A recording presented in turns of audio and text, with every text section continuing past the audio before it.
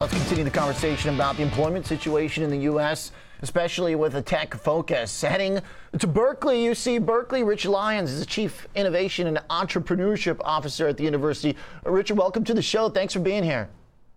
Thank you, Oliver.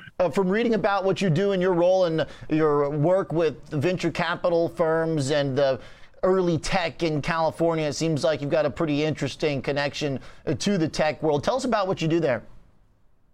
Well, so my role is to oversee what we call tech transfer in universities, the patenting, the licensing, the connection to venture capital opportunities, the accelerators, the incubators, that sort of thing.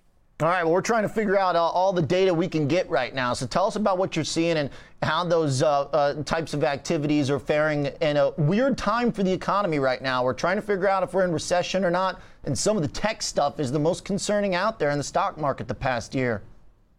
Yeah, well, certainly we've seen big moves on NASDAQ, and we've seen big moves, even though they're mostly private market and in the startup market as well. So, it's been a tough last 6 months, clearly in the private markets and the venture markets. At the same time, I think this is true in equity markets as well. I think a lot of VCs, venture capitalists, are seeing a lot of opportunity with prices having come off so far and a lot of quite good businesses on the ground. There's excitement there. And then another source of excitement, and this may be just because I'm so close to it, but it is unbelievable how much this nation's universities have organized themselves to stimulate startup activity and innovation and entrepreneurship. So there's a big tailwind coming from university commitment to catalyzing startups and getting them out in the marketplace. So the crypto crash hasn't cooled off the Berkeley creativity? Hey, look, the crypto crash has touched everybody at some level, and there's no question that some value has been lost. At the same time, I'm a relative crypto optimist. I mean, the way I think about it is reflect back for those of you that have some experience back in the late 1990s. I mean, people were talking about this boom, the internet boom, and so forth, and then some people saw the year 2000 and said, you see what happened, and here we are 20 years later. We've got Amazon, we've got a lot of the transformation that people were saying was going to happen. So I think crypto portfolios are a little like venture portfolios. There are 2 or 3 big winners out of 10, maybe 1 or 2, and a lot of others that aren't going to do so well. But that's more what it looks like than a balanced portfolio of public equities. Where do the top students at Berkeley want to work right now? What's the dream? Because my brother, 4 years older than me, when he was in college, everybody wanted to go work for a bank. Then when I graduated, everybody wanted to work for tech. Where do people want to go right now?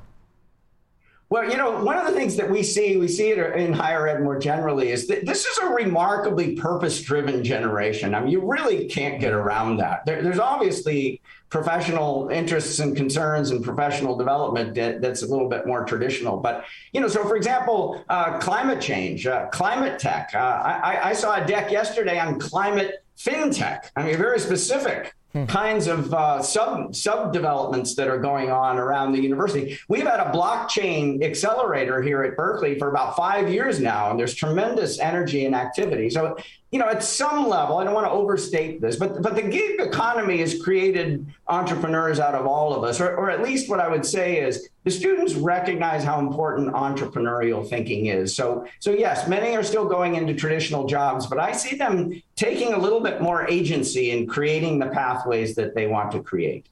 How is the liquidity for risk taking at an early startup stage looking right now, as we've had the macro backdrop change dramatically? Obviously, it's shown up in the market where the Fed is now taking liquidity out. Are you finding that seep its way down to the earliest stages? What is the risk-taking behavior and appetite like out there?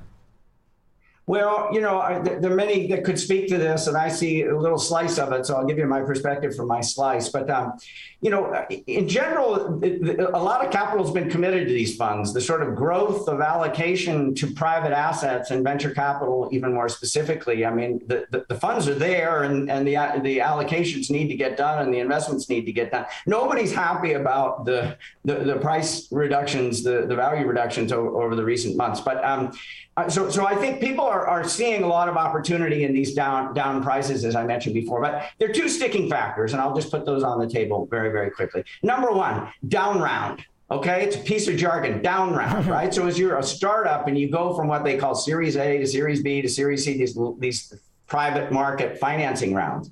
Nobody wants to have a subsequent financing round at a price, i.e. value, that was lower than the last one. That's psychologically difficult, and it can be difficult for other reasons as well. And so down round financing is a sticky thing in the venture world, and many of these companies are going to need to down round finance if they're going to get the liquidity that they need. And then the second piece is, I think a CEO of a Fortune 500 company would never stand up on your show and say, hey, we haven't sold anything. We're still the same company. We're just as valuable as we were yesterday. It's sort of like, no, you're not. I mean, the market has spoken. Now, in these private markets, the market doesn't speak in quite that obtrusive a way. And a lot of these founders take the value of their company so personally that they will sometimes say, look, we haven't really lost that much value. We don't want to do a financing round at that low value. It's sort of like that psychology needs to adjust.